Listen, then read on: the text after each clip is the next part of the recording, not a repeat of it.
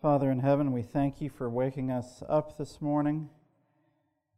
We thank you for the blessings we've received this week, and I pray that you would bless us again today as we have the last weekday of this camp meeting, and continue to bless us through the remaining time that we have together. I pray that you would speak through me now. May the message be clear, and may it lift up Jesus in a very powerful way. I pray in His name. Amen. So the title for the message this morning is Jesus and the Third Angel's Message. Now, in these morning meetings, we have been going through the sanctuary message as seen in the book of Revelation. And if you recall from our message on Monday, we saw that the seven churches, the seven seals, and the seven trumpets are actually following Jesus through the holy place into the most holy place of the sanctuary in heaven. And we see that the Laodicean message applies especially to God's people as it relates to the work of Jesus in the most holy place. We see in the seals that the sealing of God's people clearly takes place from the most holy place in the heavenly sanctuary. We see in the trumpets that as Jesus moves into the most holy place, and as the seventh trumpet sounds, and the temple of God is open in heaven, and we see the most holy place, the Ark of the Testament, that during this time, the mystery of God should be finished, which is Christ in you, the hope of glory. Now, another way to look at this, if I haven't said this already, would be to say it like this. The seven churches, seals, and trumpets are just another way of showing how Jesus cleanses the sanctuary. Jesus cleanses the sanctuary in Laodicea when, after He knocks on the doors of the hearts of Laodicea, we let Him come in and He cleanses us of sin. Jesus accomplishes the work of cleansing the sanctuary in the seals when He seals the 144,000 with the seal of the living God, and Jesus cleanses the sanctuary in the trumpets when the mystery of God is finished, Christ in you, the hope of glory. Another way of looking at it, when you look at the churches, the seals, and the trumpets, is that when you come to the end of the churches, you're almost left with a question, wow, this is God's last day church. What is going to happen? But when you move from the churches to the seals, you find that from God's last day church, despite the fact that it was wretched, miserable, poor, blind, and naked, from that last day church comes the 144,000. And the trumpets gives us the answer that it's from the rise of the second Advent movement that the 144,000 come. Now, when you look at the first 11 chapters, and I made mention of this on Monday, you're looking at those first 11 chapters and you're like, wow, look at God's plan. God has a plan, He has a people, and they are going to stand with the Lamb on Mount Zion. The 144,000 are coming from the second Advent movement. God is going to win the great controversy. He's going to answer the charges of Satan through the demonstration of His people. But then you get to Revelation 12, which is right after all of those events in the churches, seals, and trumpets. And the devil says, you want to bet? And the devil says, I have a plan too. And so the devil makes war with Michael and his angels, and the war starts in heaven, and the war comes to this earth. And you look at Revelation chapter 12, and when Christ is born, the devil was standing by trying to destroy Him. But this was Christ. He was delivered, and He was caught up to God and to His throne. And then the persecution is directed, instead of at Christ, to the woman who represents the church, and the woman flees into the wilderness. for 1,260 years, and at the end of time, just before Jesus comes back, the dragon makes a special attack on God's last day church who keep the commandments of God and have the testimony of Jesus Christ. And we see that attack especially when we study Revelation 13, where we have two beasts. The first beast coming up out of the sea, that's out of the populated areas of the earth. It comes up out of the territory of Western Europe. It has 7 heads and 10 horns. And then we have the second beast coming up out of the earth, the unpopulated area of the United States of America. It has the 2 horns. It speaks like a lamb, or it looks like a lamb, speaks as a dragon. It has 2 horns like a lamb, speaks as a dragon. And those 2 horns represent republicanism and Protestantism. And notice it's not the Republican Party. I saw someone share a quote on Facebook the other day where Ellen White says that she uses the term a Republican government and she's referring to republicanism, and someone took that to mean that the Republican Party would be in power when the Sunday law comes. Come on, people, we got to do better than that. Come on. But we see that there's 2 horns, the republicanism and Protestantism. Republicanism means that the United States has a representative form of government that protects the minority from the majority. So you can't just have a 51% vote to institute something that will take away constitutional civil liberties from a minority. That's republicanism. Now, yes, we go with majority vote for electing leaders of the country, but when it comes to the civil liberties contained in the Constitution, you can't just vote the minority off the map, so to speak. So Revelation 13, you have these 2 beasts. The first beast, the second beast, who will unite at the end of the world, where the second beast makes an image to the first beast, and then you have the mark of the beast. No man can buy or sell, and that is all directed especially towards God's people. And this is Satan doing everything that he can to stop God from accomplishing what he says he would accomplish in the first 11 chapters. So then we come to Revelation 14.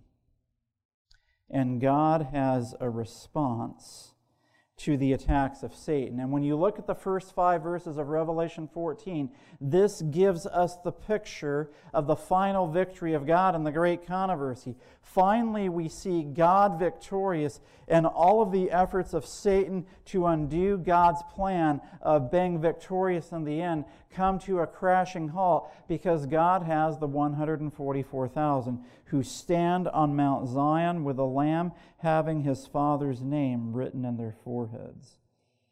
They sing a new song, which we talked about last night. They follow the Lamb whithersoever he goeth. They have no guile in their mouth. They're without fault before the throne of God. And the question is, where did these people come from? And the answer is, they were produced by the 3 angels' messages.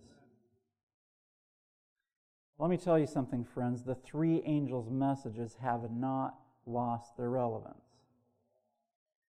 As a Seventh-day Adventist, I will proudly say that I believe with all of my heart in the 3 angels' messages, and those messages will have force and authority because they are ordained of God and are designed by God to prepare His people to go through the last crisis of Earth's history, and they will never lose their force or relevance.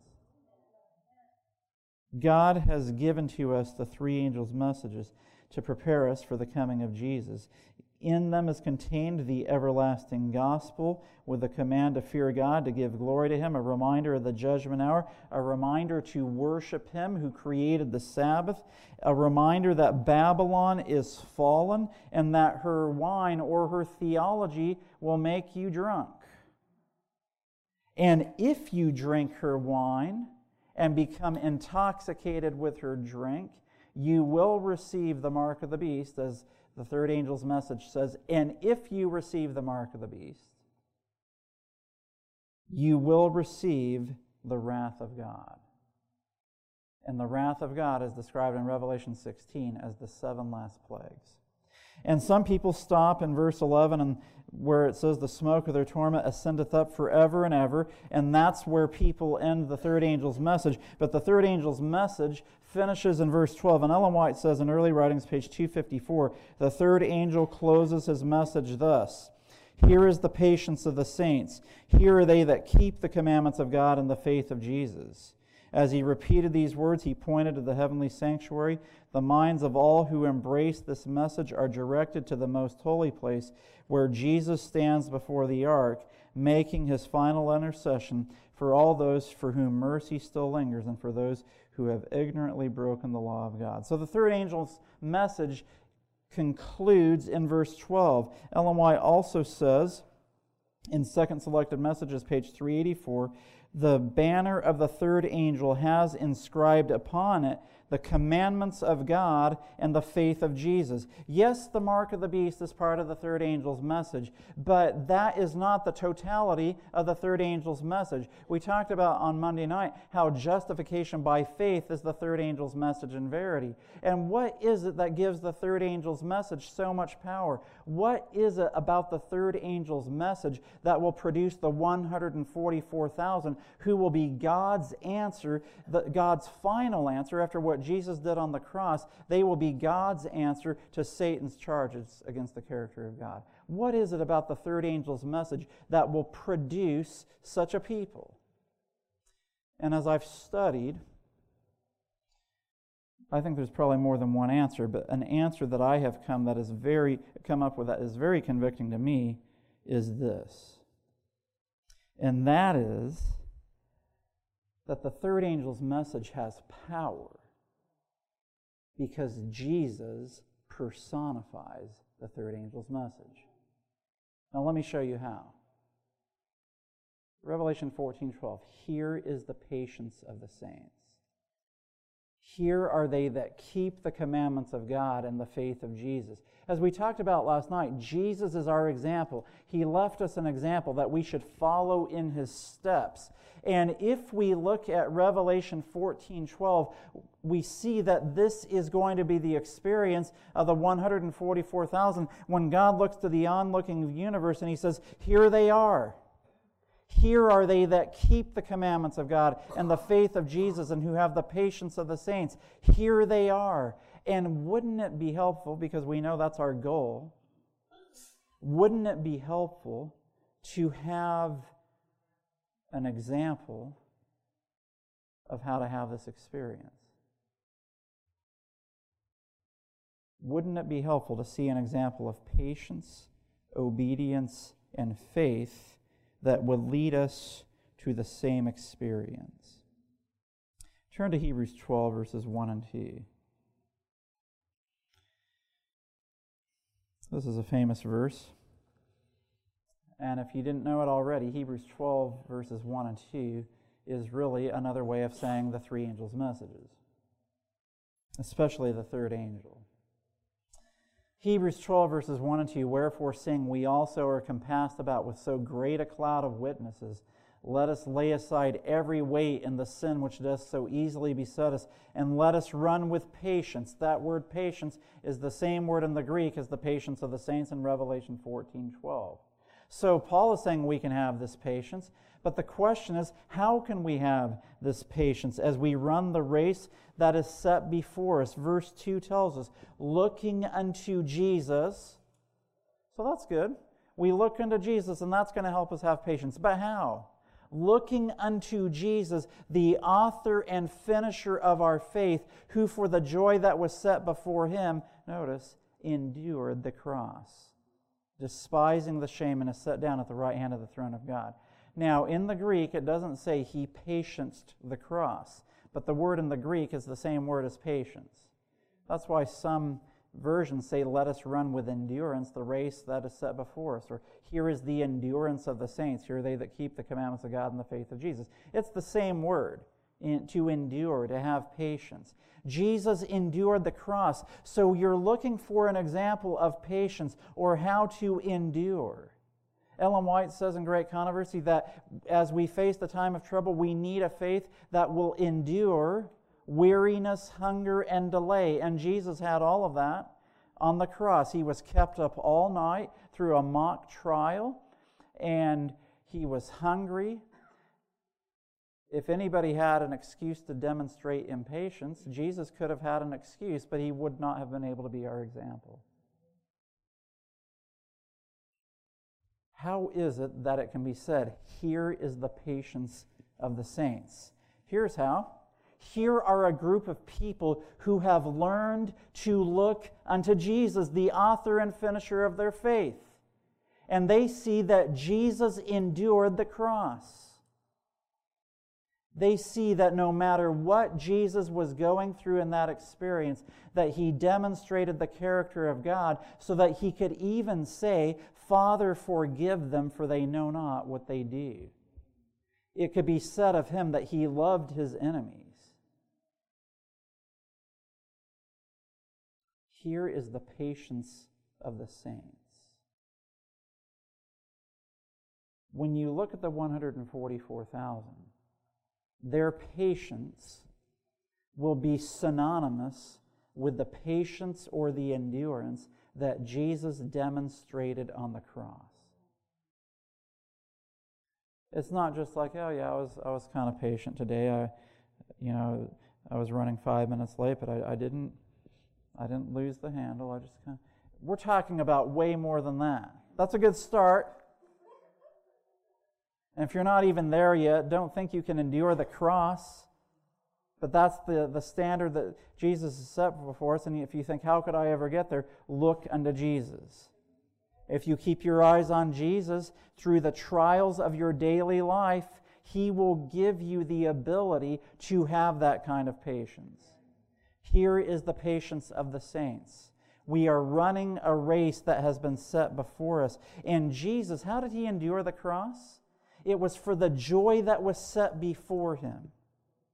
And what was set before him was the travail of his soul, as Isaiah 53 says. He saw all those who would be saved because of his sacrifice. Now, in our case, yes, we'll have stars in our crown for the ones that will be in heaven with us. But the joy that is set before us is not so much those that will be saved through our influence, but it's the joy of being with Jesus in the kingdom. If you can keep your eyes on the goal. For Jesus, the goal was having us with him in the kingdom. For us, the goal is of being with him in the kingdom. That will give you the grace that you need to get through the trial that is set before you so that you can get to the end point. You know, a few years ago, it's already been 8 years ago now, I climbed Half Dome in Yosemite. Have any of you ever done that? It's an awesome hike. It's a 4,800-foot elevation in 8 miles. Now, if you don't know how much that is, that's nearly a mile of elevation. And I might give you a hint. Don't try to do it if you're out of shape, because that's what I was. But I had a determination, and I wasn't completely unprepared. I had a backpack that had 4 liters of water, and I'm sipping as I walk. I'm not having to stop and drink out of these things. I went to a health food store, got healthy, high sodium content snacks so that I wouldn't have to stop to go to the bathroom, all of those things, because you retain sodium, you retain water. And then the water stays in your system and it keeps you going so that you don't get dehydrated. So I was prepared, just not in shape. So I had the water and the concepts down. And I had it in my mind that no matter what happened, I was going to get to the top of Half Dome. And I did. I had the goal in mind. And I kept my eye on the goal, and my friend and I, we started at the base very early in the morning, and we got to the top several hours later, and we came back down, and we made it. We had our eye on the goal, and nothing was going to stop us from getting there.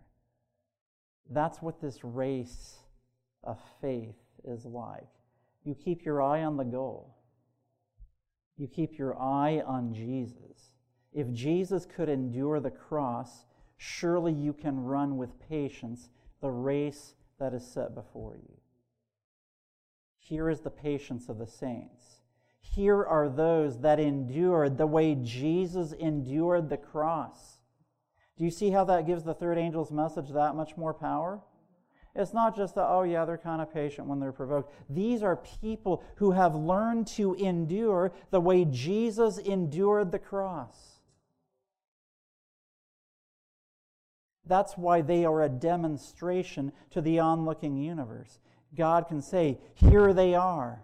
But not only that, here is the patience of the saints. Here are they that keep the commandments of God. Go to Hebrews again. Hebrews and Revelation often are very closely connected.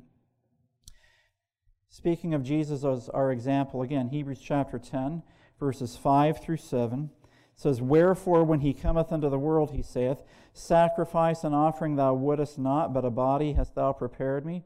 In burnt offerings and sacrifices for sin thou hast had no pleasure. Then said I, Lo, I come. In the volume of the book it is written of me, to do thy will, O God. So speaking of Jesus, it says when he came to this earth, he offered his body as a sacrifice. So we see the cross again. Jesus is our example as he endured the cross. He also says, I offered my body as a sacrifice. And then Paul, who's quoting Psalms chapter 40, it says, Then said I, Lo, I come. In the volume of the book it is written of me, to do thy will, O God. So Jesus could say, it is written of me in Scripture that I have come to do the will of God. Well, what does the will of God mean in Scripture? If we go to the passage that's being quoted in Psalms 40, notice what it says. Psalms chapter 40, verses 7 and 8. Then said I, Lo, I come. In the volume of the book it is written of me. I delight to do thy will, O my God. Yea, thy law is within my heart. Here's Jesus. Sacrifice and offering thou wouldest not, but a body hast thou prepared me. In other words, Jesus can offer himself as the perfect sacrifice because the law of God was written in his heart. So as he's hanging on the cross as a sacrifice, he is the example to us of what perfect obedience means.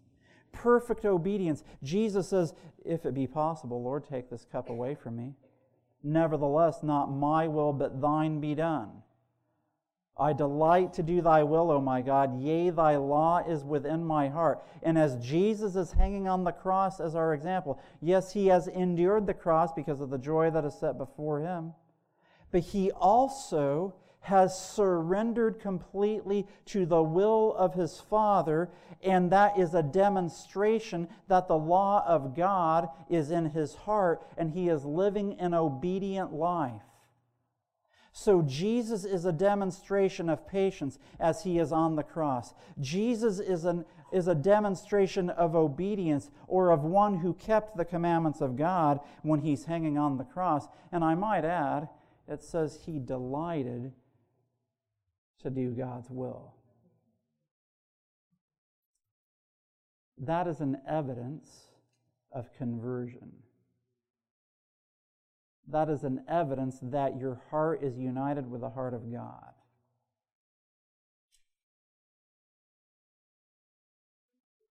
If you are following God and seeking to conform your life to the precepts of Scripture and the spirit of prophecy, you're like, oh man, it's another day. One day closer to the coming of Jesus, but boy, I don't enjoy this. You missed the boat.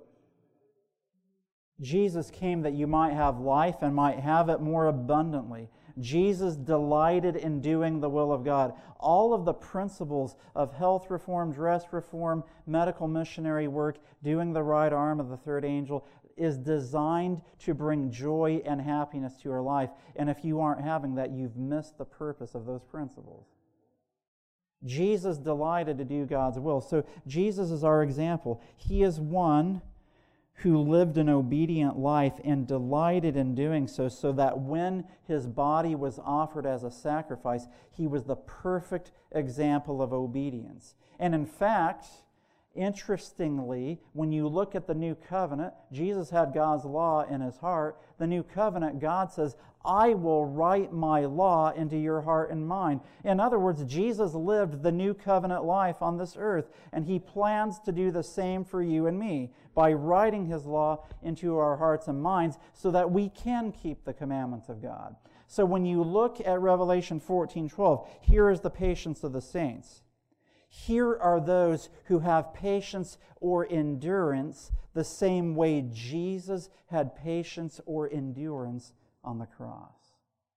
Not only that, here are they that keep the commandments of God, just as the law of God was in the heart of Christ, and he delighted to do the will of God. Here are those who keep the commandments of God because God has written his law into their hearts and minds, and they delight to do God's will as well. These are not Sadventists who are like, man, we barely made it. I'm so glad we got through the gates of heaven as the 144,000 because those commandments were killing me.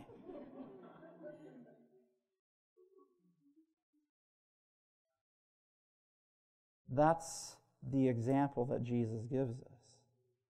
He endured the cross, despising the shame. He delighted to do God's will, which is God's law, in his heart. And he designs to write his law into our hearts and minds so that we will delight to do his will as well. And the example is on the cross. Jesus was on the cross. He offered his body as a sacrifice, surrendering to the will of God. And surrender is a key element to this. Jesus had patience or endurance. Jesus lived an obedient life. Here is the patience of the saints. Here are they that keep the commandments of God and the faith of Jesus. Now, that's pretty easy to prove. In fact, you almost don't need to go to any Bible verses because the faith of Jesus is the faith of Jesus. He's our example. But I'll show you some examples, but let me read you a statement first. Selected Messages, Volume 3, page 168.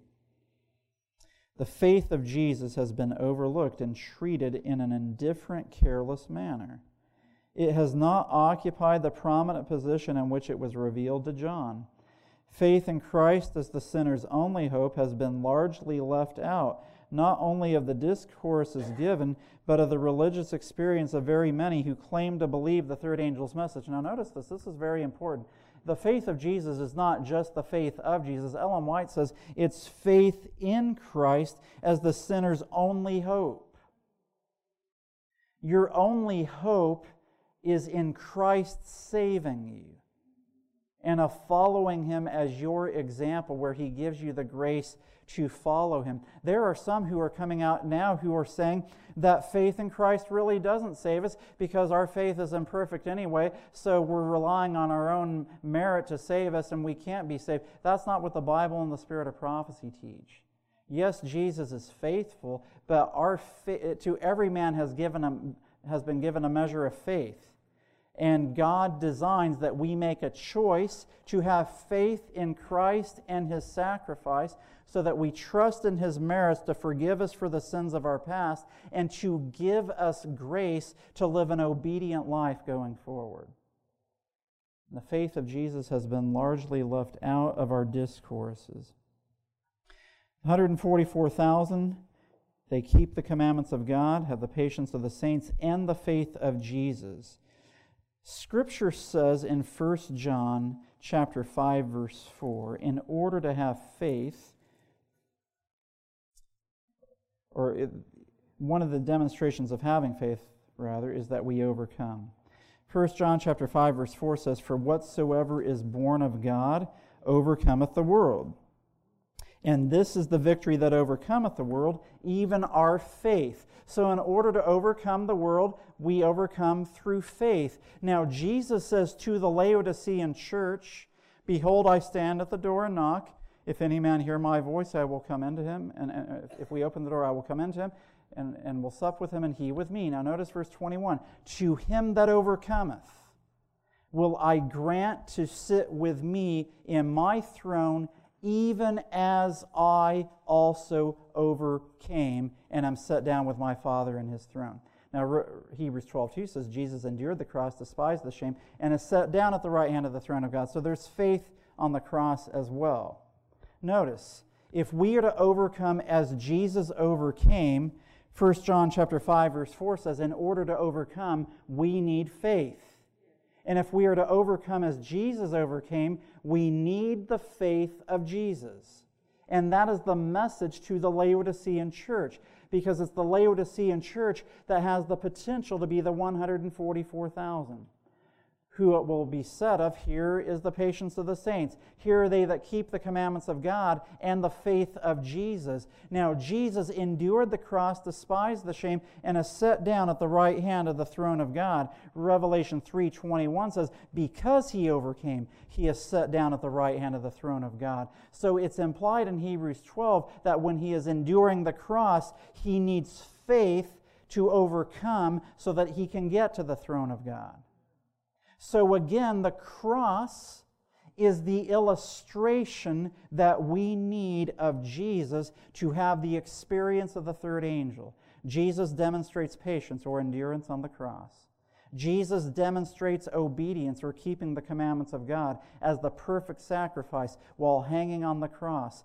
Jesus demonstrates faith, the faith of Jesus, as he overcomes on the cross. And that is the example that he gives to us so that we can be part of the 144,000, where God can say, here they are. Here is the patience of the saints. Here are they that keep the commandments of God and the faith of Jesus. Here are those who learned to sit at the foot of the cross every day and to see how Jesus endured the cross so that we can run with patience the race that is set before us. Here are they that learned to appreciate the sacrifice of Jesus when he said, nevertheless, not my will, but thine be done. And your will, O God, is your law written in my heart and mind. And so we learn to allow God to write his law into our hearts and minds as we surrender our lives to him. And we learn to exercise faith in the impossible. Jesus, as he's hanging on the cross, Ellen White tells us, he could not see through the portals of the tomb. Faith did not present to him, or hope did not present to him, coming forth from the tomb as a conqueror. But by faith, he could say, it is finished. Father, into thy hands I commend my spirit. And because he was relying in his mind on the promises from the Father throughout his life, he could, by faith, see coming out of the grave. But to all human appearance, there was no hope. And God's last day people are going to go through Jacob's time of trouble, where to all human appearances, there will be no hope, and we will need to have the faith of Jesus to get through that experience. I find it very powerful that when you look at the third angel's message, the reason why the third angel's message has so much power is because Jesus on the cross personifies the third angel's message of Revelation 14:12, which is the exact opposite of those who received the mark of the beast. Those who received the mark of the beast have fallen to the deception of man that we can't overcome, and we must follow man's laws rather than God's laws. And we can't control our temper, we can't control our character, so let's just make a man-made law to overlook all of our deficiencies. And we can't have faith in the promises of God, so let's create a system that will take care of our human needs, since apparently God can't take care of us in a crisis. That's the difference between those who will receive the mark of the beast and those who have the experience of the third angel's message and receive the seal of God. And I want to show you a couple of other things to show how what Jesus did on the cross produces the harvest known as the 144,000. Because the very next thing after verse 12, we see the concept of the special resurrection in verse 13. Blessed are the dead which die in the Lord from henceforth, meaning from the time of the third angel's message onward. Yea, saith the Spirit, that they may rest from their labors and their works do follow them. There is a blessing for those who died in the third angel's message. They will come up in the grave and see Jesus coming in the clouds, along with the wicked who pierced Jesus. But then verse 14 through 20 describes the harvest. When God has His people ready, there will be a harvest. And I want to show you how this harvest is produced in relation to the cross. John chapter 12, verses 23 and 24. John chapter 12, verses 23 and 24. And Jesus answered them, saying, The hour is come that the Son of Man should be glorified. Verily, verily, I say unto you, except a corn of wheat fall into the ground and die, it abideth alone. But if it die, it bringeth forth what? Much fruit. Now, when Jesus speaks of the hour that He should be glorified, He is speaking of His death on the cross. So He is saying, my death is like a seed of corn that is planted in the ground and dies. When I die on the cross, He's speaking of the future at this moment when He speaks of His death. He says, when I die, I am like a seed planted in the ground.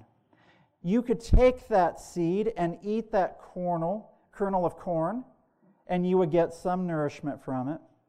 But you wouldn't get as much out of it as if you planted that seed in the ground and it came up as a plant, and when it reaches its full maturity, you have many corn kernels that you can have for a whole meal rather than just one little piece. And those kernels of corn in that mature plant are in the likeness of the seed that was planted. Jesus said, except the hour is come that the Son of Man should be glorified, except a corn of wheat fall into the ground and die, it abideth alone. But if it die, it bringeth forth much fruit. Here's what Jesus is saying. My death will produce much fruit. My death will produce a harvest like me. Go to Mark 4, verses 28 and 29. You see, when you plant a seed, a seed of corn doesn't produce an apple tree. And the seed of Jesus produces people like Jesus. Specifically, the cross, the death of Jesus. Mark 4, 28 and 29. For the earth bringeth forth fruit of herself, first the blade, then the ear, after that the full corn and the ear. Notice verse 29. But when the fruit is brought forth, immediately He putteth in the sickle, because the harvest is come. When the harvest is right, you don't wait, because it's going to go bad if you wait too long. So immediately when the harvest is right, the farmer puts in the sickle. And Jesus says that my death on the cross was the seed that was planted, and it's going to produce a harvest. When the harvest is ripe, immediately the sickle will be put forth to harvest that fruit. James 5, 7, and 8, we read this the other night. Perhaps it will make more sense to you even tonight. Be patient, therefore, brethren, unto the coming of the Lord. Behold, the husbandman, this is speaking of Christ, waiteth for the precious fruit of the earth, and hath long patience, there's that word patience, hath long patience for it until he receive the early and latter rain. So the early rain at Pentecost began the growth of the Christian church. And so the plant started growing. The early rain started the Christian church, and then the Christian church went into the wilderness because of the persecution, but the early rain is still in effect, and we are still receiving the blessing of the outpouring of the early rain. And so then Christ raises up the second Advent movement so that the harvest can be finished, because when we've studied prophecy this whole week, Adventism was raised up to be like Jesus. Jesus comes in, we overcome like He overcame. That sounds like being like Jesus. Then in the seals, when the seal of God is placed in your forehead, that's the character of Jesus. The trumpets, Christ in you, the hope of glory, that's the character of Jesus. Revelation 14:12, patience of the saints, keep the commandments of God, the faith of Jesus, that's the character of Jesus. That's the harvest that Jesus is trying to produce with the seed that was planted on the cross. And so what He is waiting for is to pour out the latter rain to bring that harvest to fruition. Be ye also patient. Have the patience of the saints. Establish your hearts, for the coming of the Lord draweth nigh. Now I'm going to read to you this statement again from Christ Object Lessons, page 69. When the fruit is brought forth, immediately He putteth in the sickle, because the harvest is come. So Ellen White uses Mark 4:29 in this context. Christ is waiting with longing desire for the manifestation of Himself in His church. When the character of Christ shall be perfectly reproduced in His people, then He will come to claim them as His own. It is the privilege of every Christian not only to look for, but to hasten the coming of our Lord Jesus Christ. And she's quoting 2 Peter chapter 3, verse 12. Now let me be honest with you here, friends. I have heard since I was at least 5 years old that there's no way that Jesus couldn't be here within 5 years. And I'm 40 now. Now, I believe that Jesus is coming soon, but I've been hearing this for at least 35 years now, that we can't go more than 5 years. I remember when my family came to visit Uchee Pines back at the end of 1989, and New Year's was going to be 1990, and there were rumblings of the Gulf War, and we were convinced that that was the end of the world then. And we're still here, and there was another Gulf War after that. And there's all these saber rattlings with Trump and North Korea and all of these things, and there's these hurricanes, and these are signs that Jesus could come. But what about His people? What about the harvest?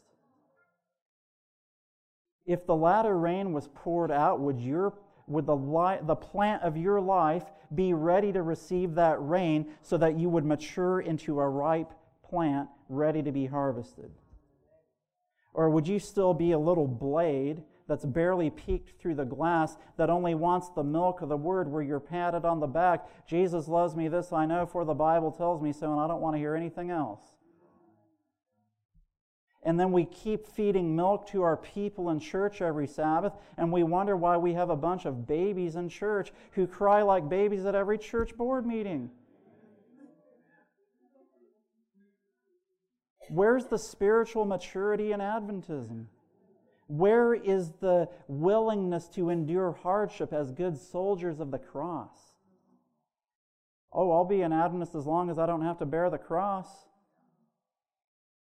Jesus planted a seed way back in 31 AD at Calvary, and that seed came up through the ground, and the early rain was poured out at Pentecost, and that crop started to grow, and then the harvest gained potential when Jesus went into the most holy place. And ever since then, God has been waiting to see a people that He can pour out His latter rain upon. Now let me finish the statement. We're all who profess His name, bearing fruit to His glory. And that fruit we talked about earlier this week is Galatians 5:22 and 23, the fruits of the Spirit. I'm not going to repeat that. But if we had the fruits of the Spirit and we were bearing those fruits to His glory, how quickly the whole world would be sown with the seed of the gospel. Quickly the last great harvest would be ripened, and Christ would come to gather the precious grain. Don't tell me that, oh yeah, I'm a Seventh-day Adventist, but soul winning isn't my thing. We're all who profess His name bearing fruit to His glory. How quickly the whole world would be sown with the seed of the gospel. Are you sowing the seed of the gospel, or are you keeping your light under a bushel? Oh, people wouldn't like what I believe, so I'm just going to be a silent witness. And you're such a silent witness, they don't even know you're an Adventist. That's not sowing the seed of the gospel. Has the seed that Jesus planted on the cross germinated in your life so that it could be said of you, here is the patience of the saints as seen in your life. Here is someone who keeps the commandments of God with delight in their heart. Here is someone who has the faith of Jesus, that as Jesus couldn't see through the portals of the tomb, there are things that you can't see how God's going to put them all together in your life, but you still believe that God's promises will be true, even if the human circumstances don't look very hopeful. Jesus personifies the third angel's message for a very special reason. One, Jesus is the first one to fully demonstrate this character to the world. Secondly, he says, because of my death, that seed will produce much fruit, and the seed that was planted will produce a harvest in the likeness of the seed. And when the seed or the harvest is ripe, immediately he will harvest that grain, and he will come to gather his people. And so the question I have for you today is, have you allowed the cross to break you so that the seed can germinate in your life? I mean, look, you've heard a lot this week. Theoretically, you don't need to hear another sermon. You just need to spend time with Jesus and let him speak to your heart. Now, by the way, please come back to the rest of the messages this week, because the Lord has a word for you in those messages as well. But you get my point. You're not going to become ready to meet Jesus by just listening to sermons and then not applying them. But God uses the foolishness of preaching to touch your heart. And God is trying to wake up a sleeping church to the reality that in order for us to be ready to meet Jesus, we need the character of Jesus. In order to have the character of Jesus, we need to meet Jesus at the foot of the cross.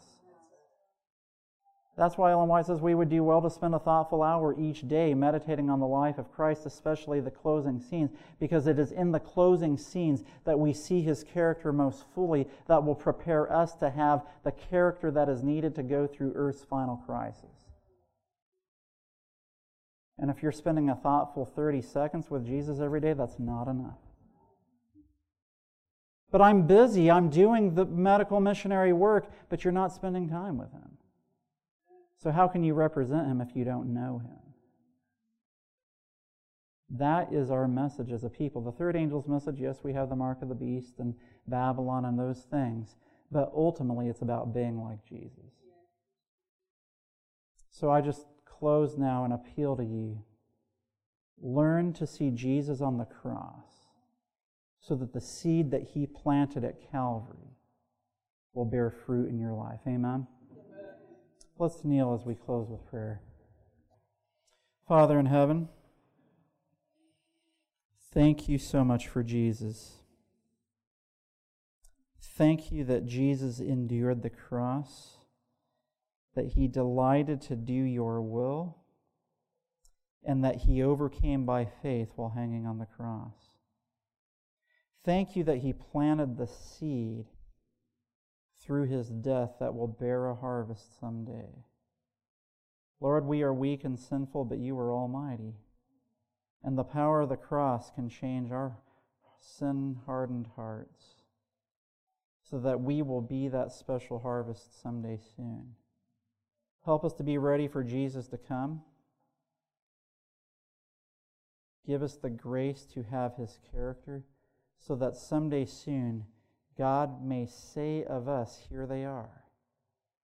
Here is the patience of the saints. Here are they that keep the commandments of God and the faith of Jesus. Thank you for your mercy and your love to each one of us, and may we be faithful, I pray. In Jesus' name, amen. This media was brought to you by Audioverse, a website dedicated to spreading God's Word through free sermon audio and much more. If you would like to know more about Audioverse, or if you would like to listen to more sermons, please visit www.audioverse.org.